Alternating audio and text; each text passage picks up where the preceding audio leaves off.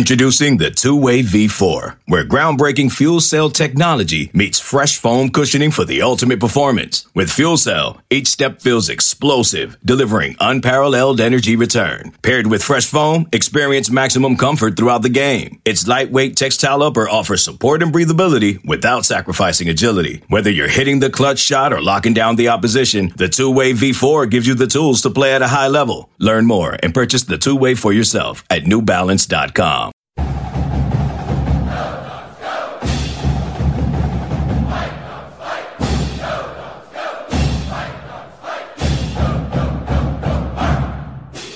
Thanks, Andrew. Hi, everyone. Appreciate you joining us here today.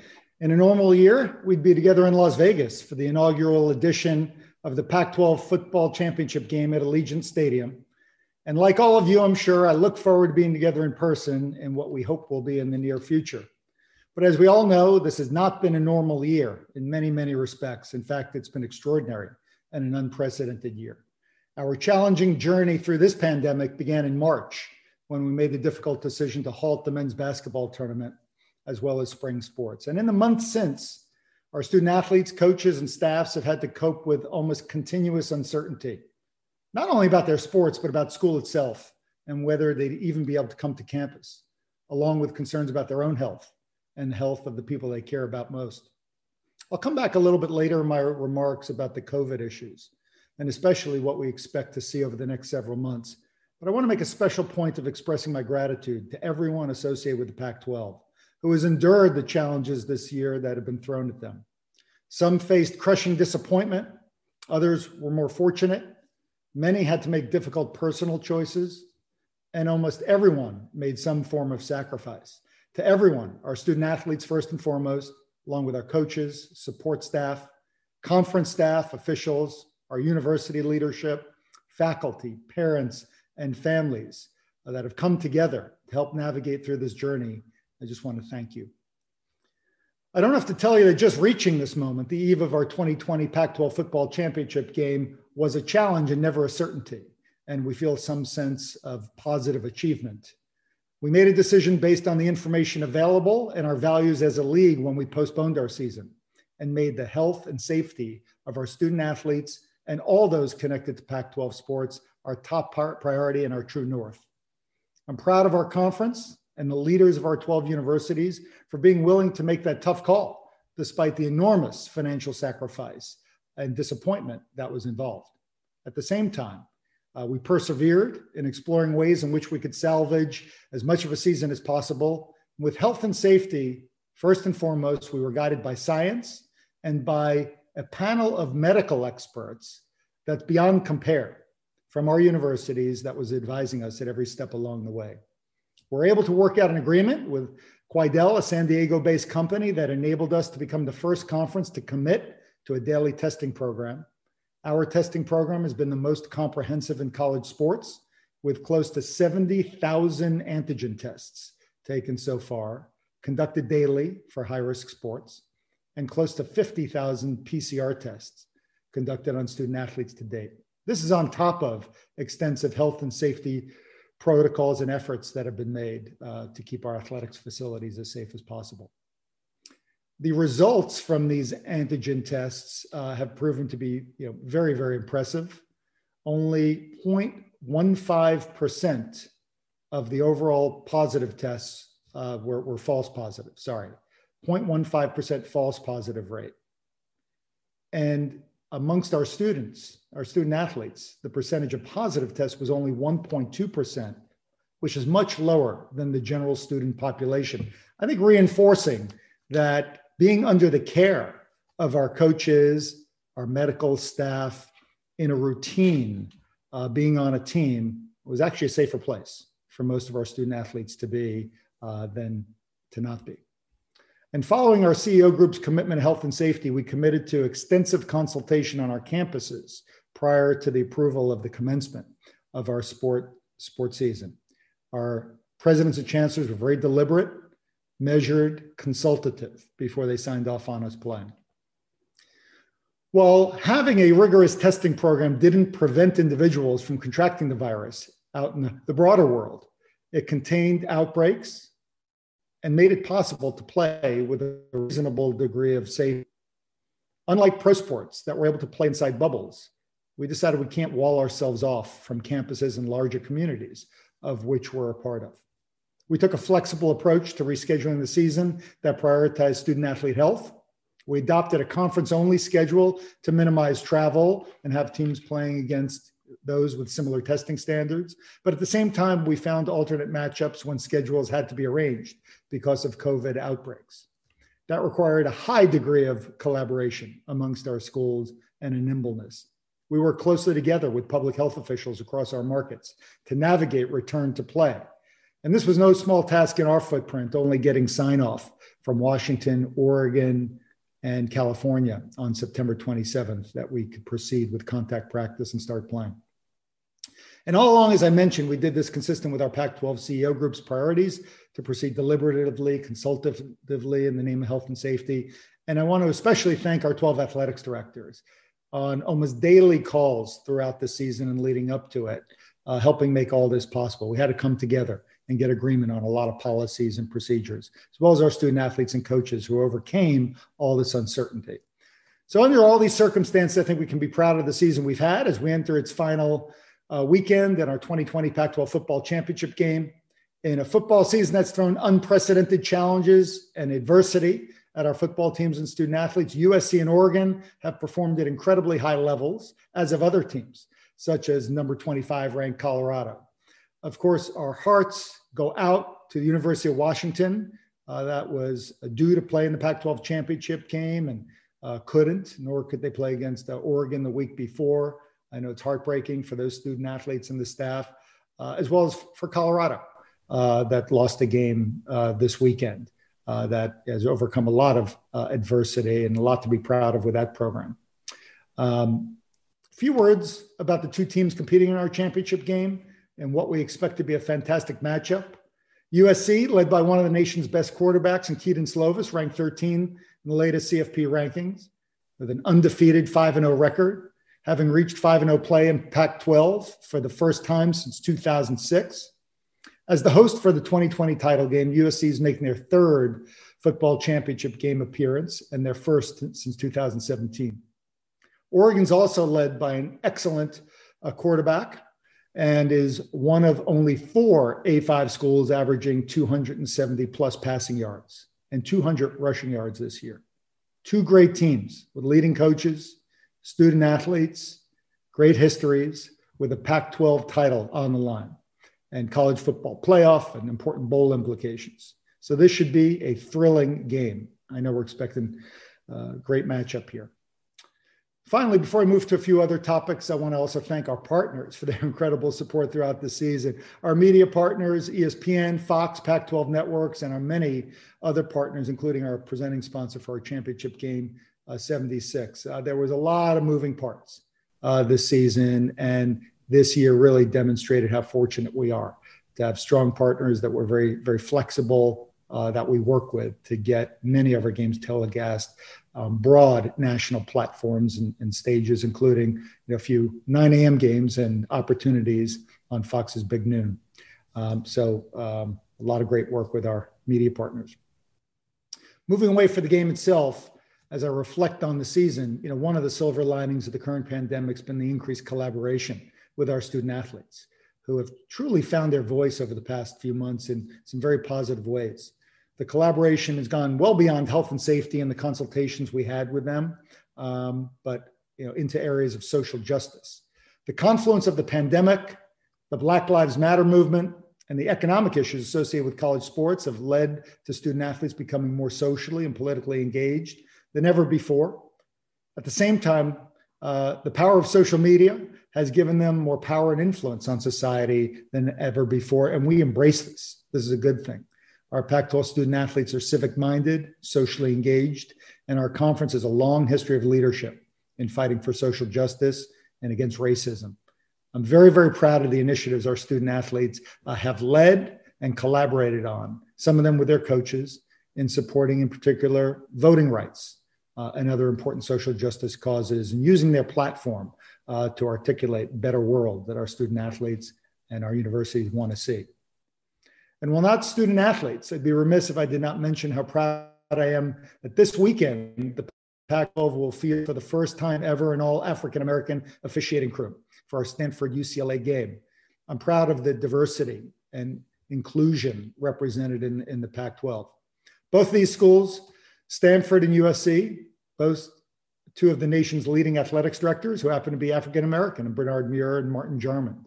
And it especially feels fitting that in this game, they'll officiate with the recent passing of track and field and UCLA alumni Rayford Johnson, who himself was a pioneer and broke barriers for African-American athletes.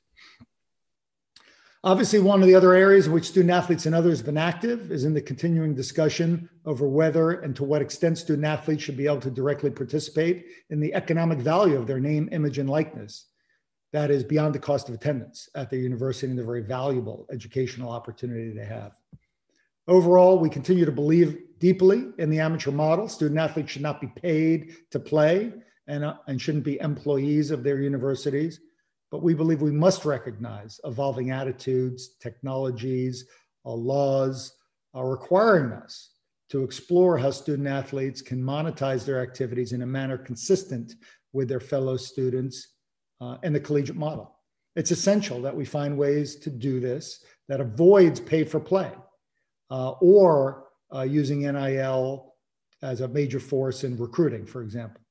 So the guardrails are going to be important, and the adoption of reasonable national guardrails will require efforts from Congress. And here we're encouraged by the bill recently introduced by Senator Wicker in Congress.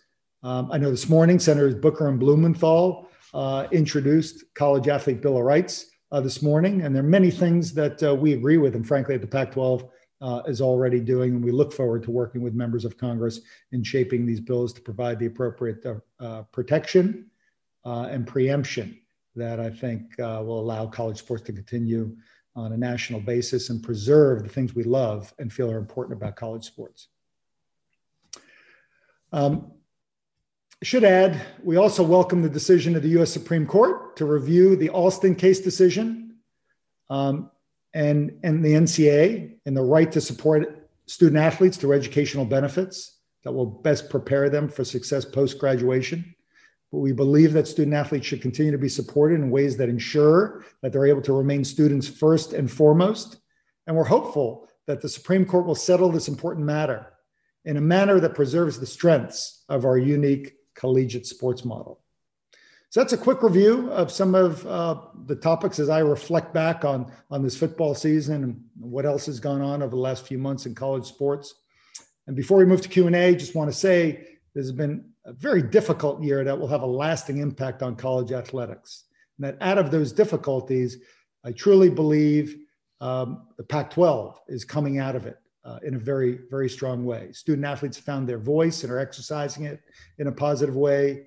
We as a conference learned the importance of staying nimble and flexible and experimenting and testing some new approaches in a time of crisis and unpredictability. From issues like NIL, student athlete safety, and much else, we're reminded we must be proactive in driving reform.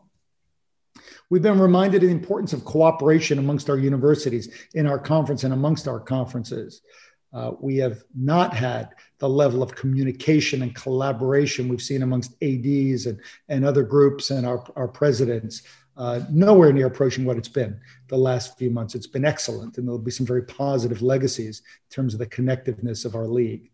And we're reminded of the necessity to innovate, embrace new technologies, respond to changing interests and tests and technologies. And we've seen that in terms of how we're telecasting games, when we play games, how we do matchups in a lot of different ways. And we've been reminded of the importance of our collective and compassionate leadership on our campuses. I'm immensely proud of the leadership the Pac-12 demonstrated this year, the values that were evident from our presidents and chancellors in terms of what was most important.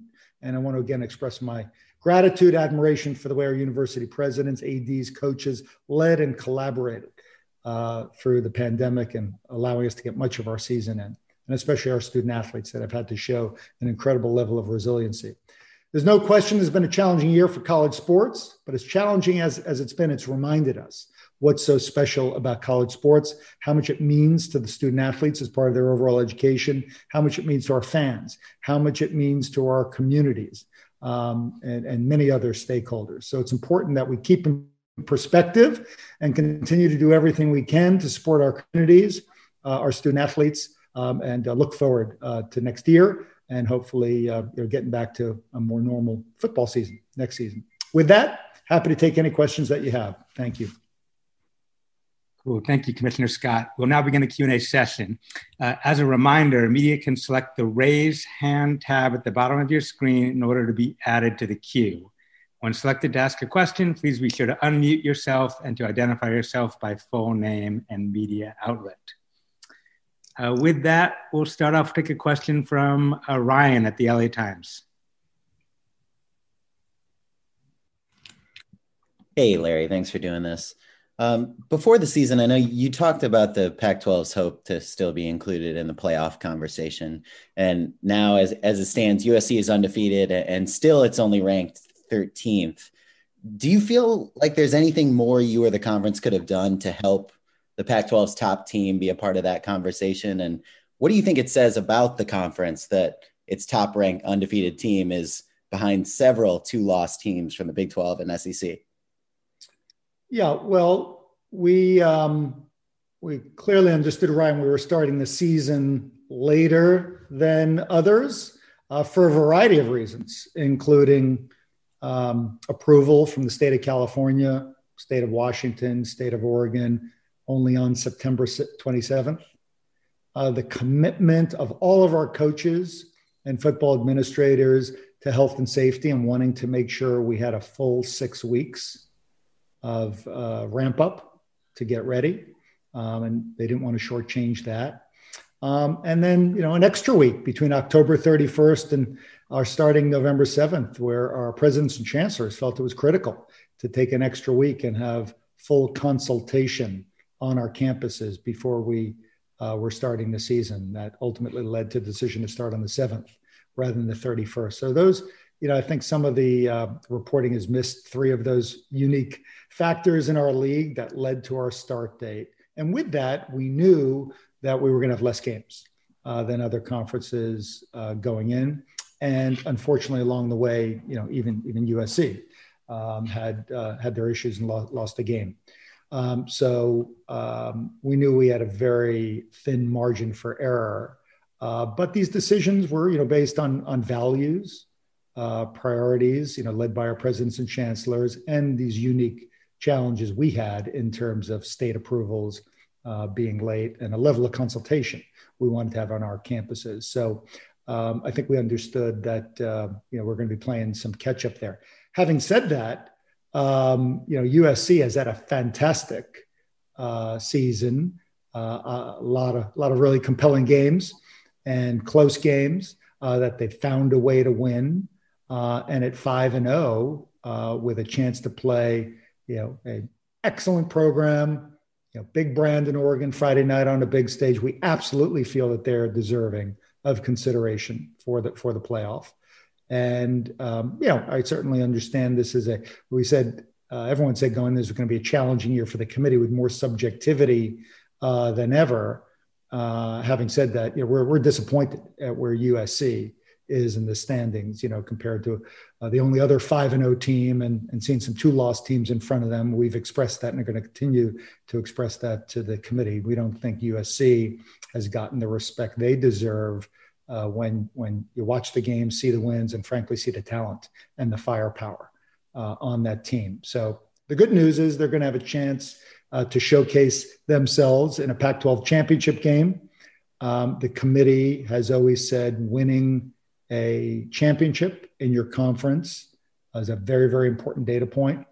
So I'm still holding out some hope that the committee I know the committee is going to watch the game and, depending on how USC does and if they continue to improve and look good as they had, certainly UCLA was a very complete game that they played. We're hoping that they will be in the discussion for a playoff spot, but certainly 13 does not come close to reflecting where we think they deserve to be right now. So just to be clear, that you don't believe there's anything else that you or the Pac-12 could have done to put the conference's undefeated team in a better position, just given the time that you guys started?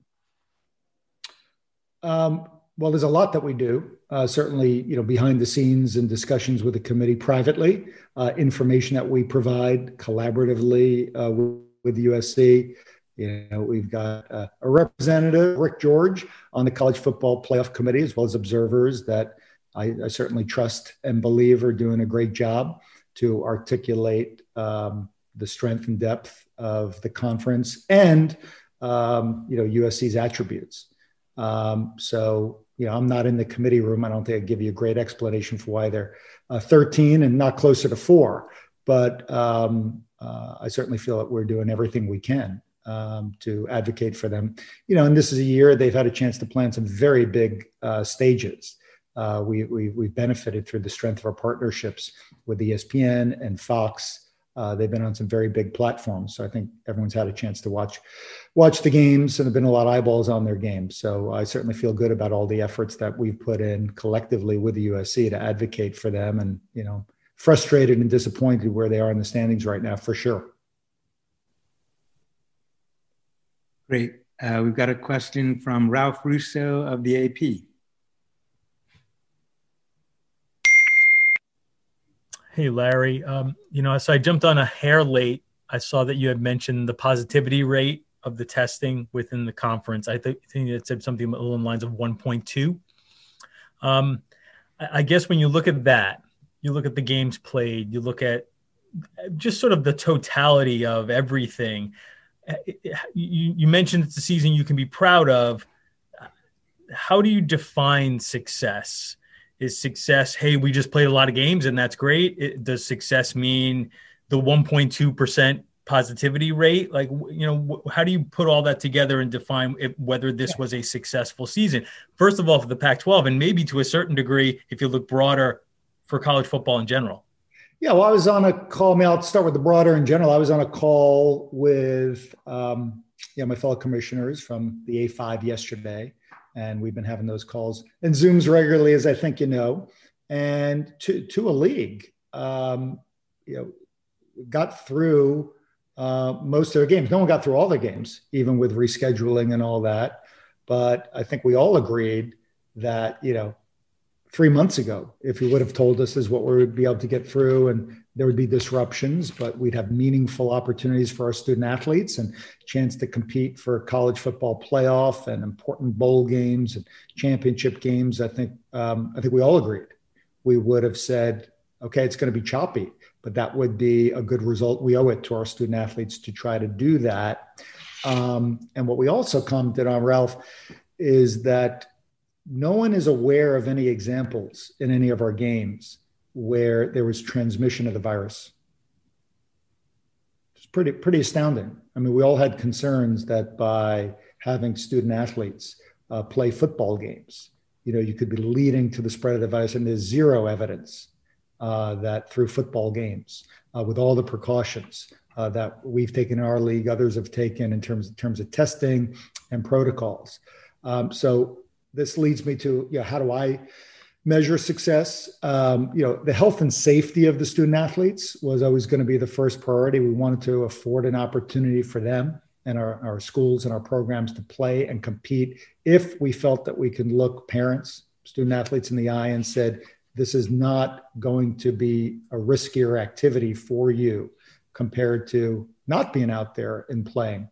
And when I look at the fact that we're not aware of any transmission through a game, a very low positivity rate among student athletes, lower than, say, the student population generally at these schools. I think it's fair to say our student athletes were safer being part of our programs and having the rigor and having the discipline and having the protocols and having the daily testing than they would have been otherwise. And certainly we did not put the student athletes in harm's way. I'm confident through the protocols that we had, and they had a chance to pursue their dreams and what they love. So I'd say health and safety and getting through it, feeling like we made the appropriate steps with all that was available to us. I think we feel pretty good about that. Secondly, play as many games as possible. As it turns out, we certainly missed games, as did other leagues. I think as we reflect on the season, most of the games we missed were not a result of multiple student athletes, having COVID, but it was the contact tracing and the public health authority requirements. I mean, the two most extreme examples probably are Cal this year that missed 2 games with 1 positive student athlete on their roster. That was a result of respecting and following, like we always said we would, local public health authorities. In this case, Berkeley Public Health with the university felt like they needed to contact trace out, a whole defensive line and numbers of student athletes that put them below 53. And Cal's not the only example. So I think with a couple of exceptions, in most cases, there are very few cases of COVID, but the contact tracing requirements of public health officials is what caused us to miss games. But we got a good number of games in, and our teams have had a chance to prove themselves and play for a championship, and we'll have a chance to compete important postseason opportunities. So would I have liked to have missed less games or have not had some of the challenges we had to work through with contact tracing? Absolutely. I mean, there have been some, devastating losses of games for Cal that had a very frustrating season. Arizona State missed 3 weeks in a row due to cases in contact tracing and all that. And there are other examples of tremendous disappointment. Colorado's missed a couple of games, isn't going to have a chance to play a game this week. So there's been a lot of disappointment along the way, but we also got through quite a lot of games, and many of our teams had a chance to prove themselves. Our programs, see themselves as competing at the highest level. Want, of course, a chance to compete in the playoff and for a national championship. If you look at the quality of recruiting in this league, you look at the players who go to the NFL from this league. This is, our student athletes are elite. Got very elite programs, elite coaches, and it'll disappointing that we didn't have a chance to play more games for sure. It may not be getting the recognition from the committee that we think we deserve.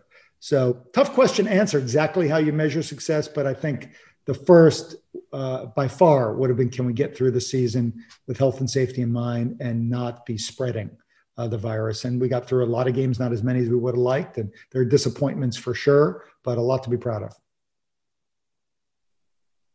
Great. We've got a question from Kyle Bonagura of ESPN.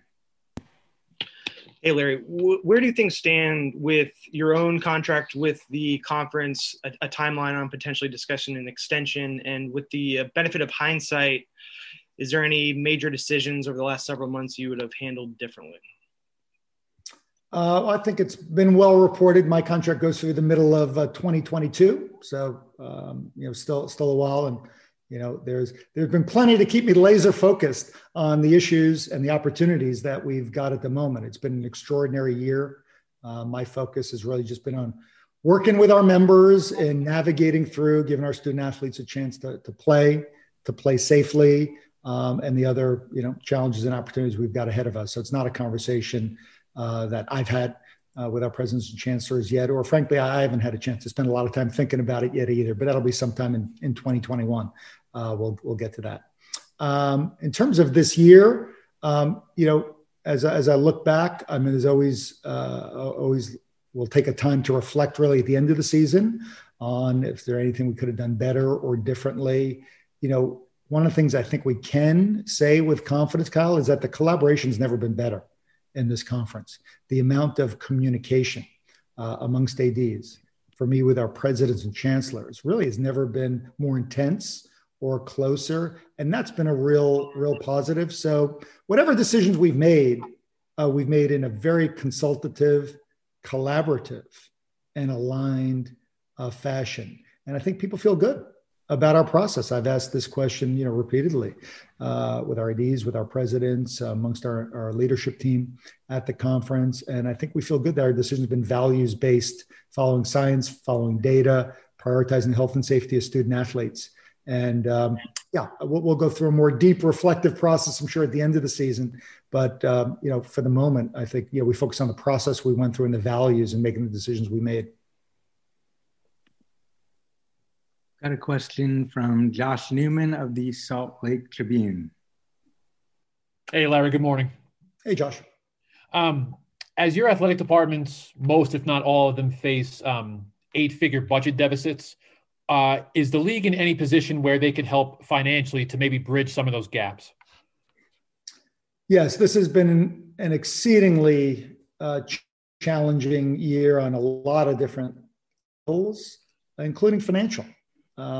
Without the ability to have fans at our games and with a reduced slate of games, there'll be significant offset in revenues our universities are able to capture through ticket sales, sponsorship, even donations, other things. And there'll be reductions in the amount of television revenue the conference gets because of the reduced number of games.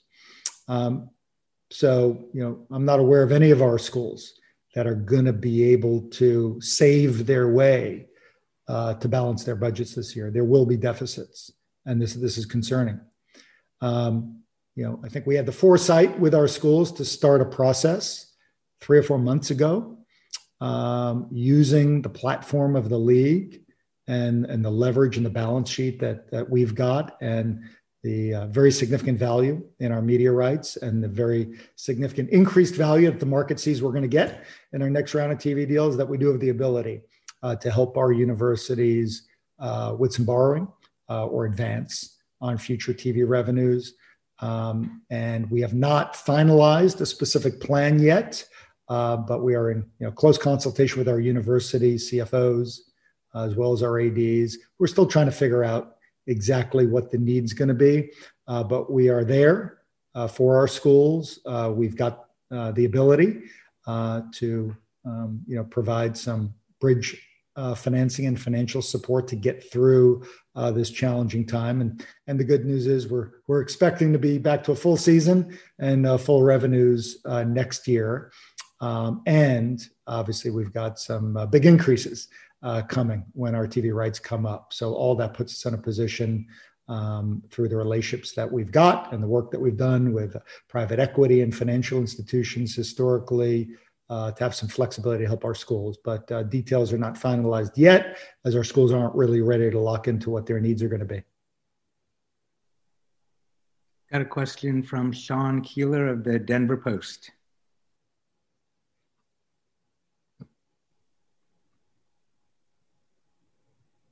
Go ahead, Sean. Make sure you're unmuted.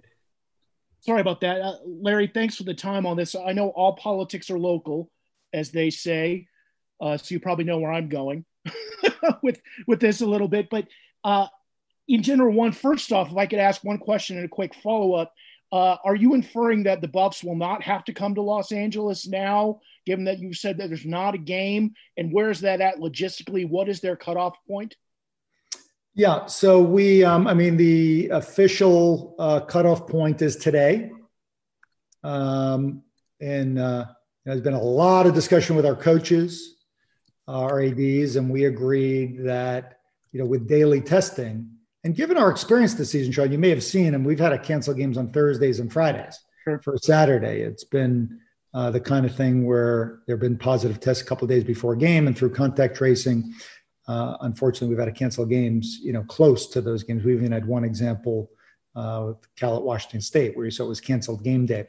So we agreed that up till today, Colorado needed to be ready to potentially replace USC in the South if they couldn't play. So as we're speaking, I'm supposed to be getting in the results from this morning's tests and the PCR tests that were done. So I expect sometime in the next few hours, they'll be, they're on or they're not on. Okay. But I'm fully expecting at this point in time, both USC and Oregon have been in very good shape, and fully expecting the game is going to go forward as planned. Yeah, it's a very unique situation. Obviously, nothing like having your equipment trucks drive, 9 hours of the 18 and then have to make a decision to stay or go. I'm curious, given that one, who pays for that? Again, very unique circumstance. And when we're dealing the equipment going out, and those costs of transport potentially. One, two, in a fall, like you said, where we're all trying to mitigate short straw situations, I guess, for lack of a better word, where there aren't a lot of great, find the least worst scenario with this. What would you say to fans, Buffalo fans here, who hear your senior associate commissioner say of the Buffs in this scenario this week? Well, they know what their role is, and some concerns about the lack of flexibility that this team had in the scenario that they're in, where, again, you've got a ranked team in the CFP playoffs that isn't playing and could have played a division game. It could have had some other opportunities and instead sent a truck out to Utah and is either sending it to LA or bringing it home. It's very unusual. I completely agree with you, Sean. Very, very unusual and challenging year. There hasn't been a playbook for much of what we've had to deal with this season. But what we are doing is what we've extensively discussed with our coaches, with our football ops people, and with our ADs. And in good faith, these are protocols that we all agreed were going to be followed. Early on, our schools believed in a year that we're going to have a very truncated season and you might not even play all the teams in your division, that we needed to play a Pac-12 championship game, and we would have replacement teams, because this is a year where it's not going to be 100% clear cut necessarily, who's a South champ, North champ, and we needed to keep that flexibility and nimbleness. And the other thing is that, and again, we relied heavily on the coaches in terms of what they thought was okay and not okay from a football standpoint, from a competitive equity standpoint, that we could go as late as today and replace a team if necessary, as long as those programs knew it was a possibility and had a chance to game plan all week, which they have. So these were decisions made by the football experts in our league.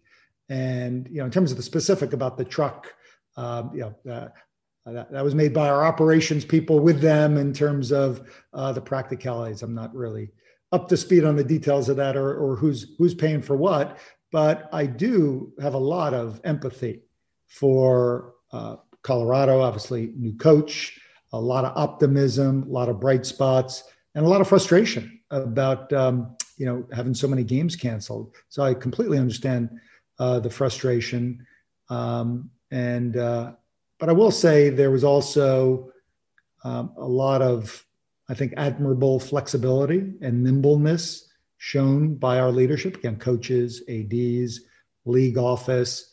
When it appeared Colorado was going to get, multiple cancellations, we allowed non-conference opponent scheduling. Obviously, Colorado chose to not take advantage of that, but they had the option. So I think there's been a lot of thoughtfulness and flexibility and reliance on our football experts to help drive these decisions. Great. We've got a question from Adam Grossbard of the Orange County Register. Go ahead, Adam. Hi, Larry. Most other conferences' contingency plans for conference title games were that if a team could not play due to COVID, the teams would be declared co-champions. Why is the Pac-12 comfortable with the idea of a division runner-up playing in a conference championship game? Yeah. Thanks for the question, Adam. Yeah, I think there's probably some misunderstanding about this. All 5 of the Power 5 leagues are doing this slightly differently. The ACC, I'm told, would anoint, the SEC would anoint co-champions if their game couldn't be played. The ACC would have it be based on conference record, not co-champions. And the Big Ten, at least as of yesterday, would not have a champion if they couldn't play the game. In the case of the Big 12, they're doing it almost exactly like we're doing it. They would replace a team in their championship game if one was not able to play, as would we. And the winner of that game is going to be the conference champion. So just appreciate the opportunity to clarify. I haven't seen really accurate reporting on that, but we are in pretty much lockstep with the Big 12 in terms of how we're doing it. And what drove it, I think I mentioned this earlier, we knew we'd have a limited number of games this year where we might not even have a situation where a team got to play everyone in their division. So, the way it turned out, I mean, Washington, Oregon is a perfect example of that. Both of them had strong years, and they were due to play each other the last game of the regular season. And as it turned out, it's a game that would have determined who would have represented the North in the Pac-12 championship game. Unfortunately, Washington with the COVID issues and the contact tracing couldn't play the game. So both Washington and Oregon were deprived the opportunity to earn it on the field. And so the fact that our coaches, our ADs, our league had the foresight to say, we want our championship earned on the field this year, in a year we're probably not going to get all the division games played, actually, I think turned out to be prescient. And when Washington couldn't play, Washington won the tiebreaker, but they didn't get to earn it on the field against Oregon. The fact that Oregon's going to have a chance to play, I think at least to those inside our league, makes a lot of sense. And we're glad that we're going to have a championship game where the Pac-12 championship will be earned on the field, which, again, our football people felt was essential. Okay, next we got a question from James Crapia of the Oregonian. Go ahead, James.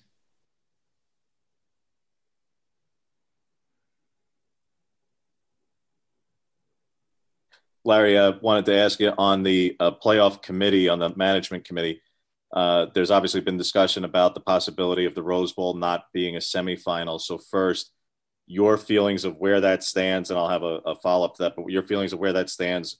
Do you believe that the Rose Bowl will stay a national semifinal, or do you think that game is going to move to another site? Well, I think we're waiting to hopefully have some positive news from the state of California and city of Pasadena about loosening their restrictions and allowing some limited number of fans for the game, which is the request from the College Football Playoff Committee, which, as you know I sit on, but absolutely expecting the game to take place there, as is part of the rotation, part of the plan. Obviously, an amazing opportunity for student athletes to compete at the Rose Bowl on those hallowed grounds. But I am hopeful that there'll be some accommodation for the families that have to travel from around the country to be there. And this is obviously an amazing and maybe once in a lifetime opportunity for these student athletes to compete in a game like this. So that's where it stands in my view. Great. We'll take two more questions. First one from Joe Reedy of the AP. Go ahead, Joe.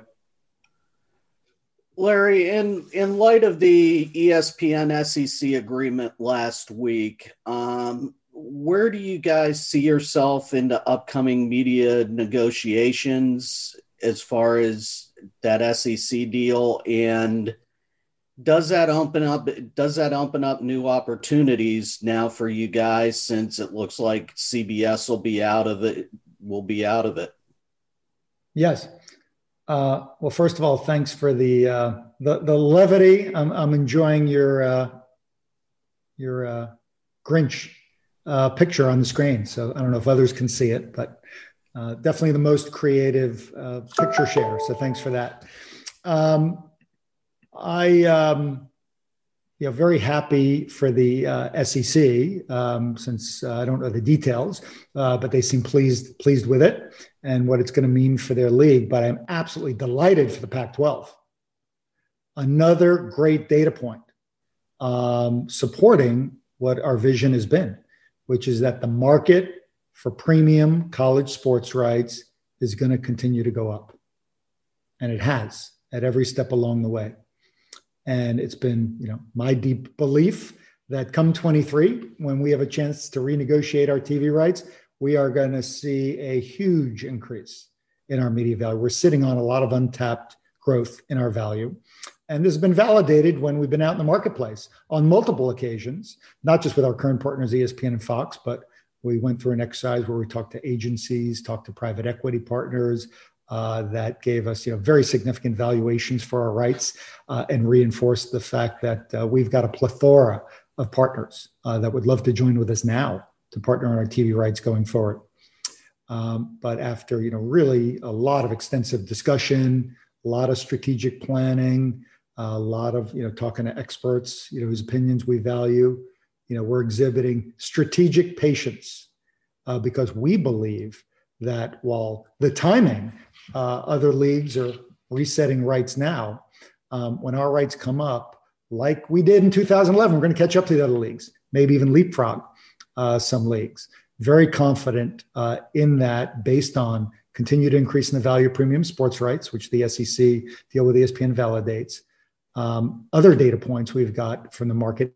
And then we're going to have all our rights available at the same time, the only conference that will have the scale of rights available. So the number of bidders that are going to be out there for rights, whether it's the CBSs, ESPNs, or some of the new players, traditional new, is going to be greater than we've ever had before. And I think this is all positive news. And given that our leadership is patient, has got the big picture in mind, got the long-term view in mind, this is an important milestone, validating and reinforcing our strategy. Great. We'll take one final question from Jim Alexander of the LA Daily News. Go ahead, Jim. Hey, Larry. Just wondering, have you had, or has anybody else in Pac-12 administration had any follow-up conversations with anyone from that group of athletes that sent you guys a letter in early August with concerns about health and safety and other issues? And if you haven't had a chance to do so, is that something that will be followed up on once the season's over? Thanks for the question, Jim. The answer is yes. We have had regular dialogue with student athletes and football student athletes. So we have set up a football student athlete working group that we've met with a couple of times during the season with the focus on social justice that I mentioned and our initiatives in that area. We've got a Black student athlete working group that we've worked with, and we've got a broad student athlete leadership group that includes football and men's basketball student athletes. So we've tried to evolve our structure and the groups that we have that are representative of the locker rooms and the student athletes, make sure to include some of the voices that were in that original group that reached out to us in August. So, I'm really pleased with the level of dialogue and responsiveness we've been able to have with our student athletes that's ongoing.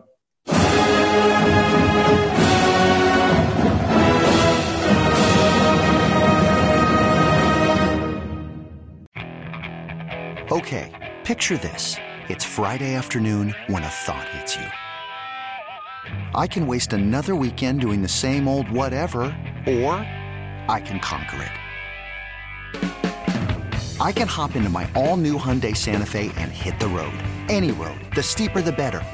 Because my all-new Santa Fe is available with H-Track all-wheel drive, so I can hit the trail without a worry in the world. Heck, with 3 rows and best-in-class rear cargo space, I can pack the whole family in with all our gear. We've got available dual wireless charging for our phones, so we'll never lose touch with civilization, and we won't lose touch with the primordial power of Mother Earth. So which is it? Waste the weekend or do something a little more epic? And conquer it in the all-new Hyundai Santa Fe. Visit HyundaiUSA.com or call 562-314-4603 for more details. Hyundai, there's joy in every journey.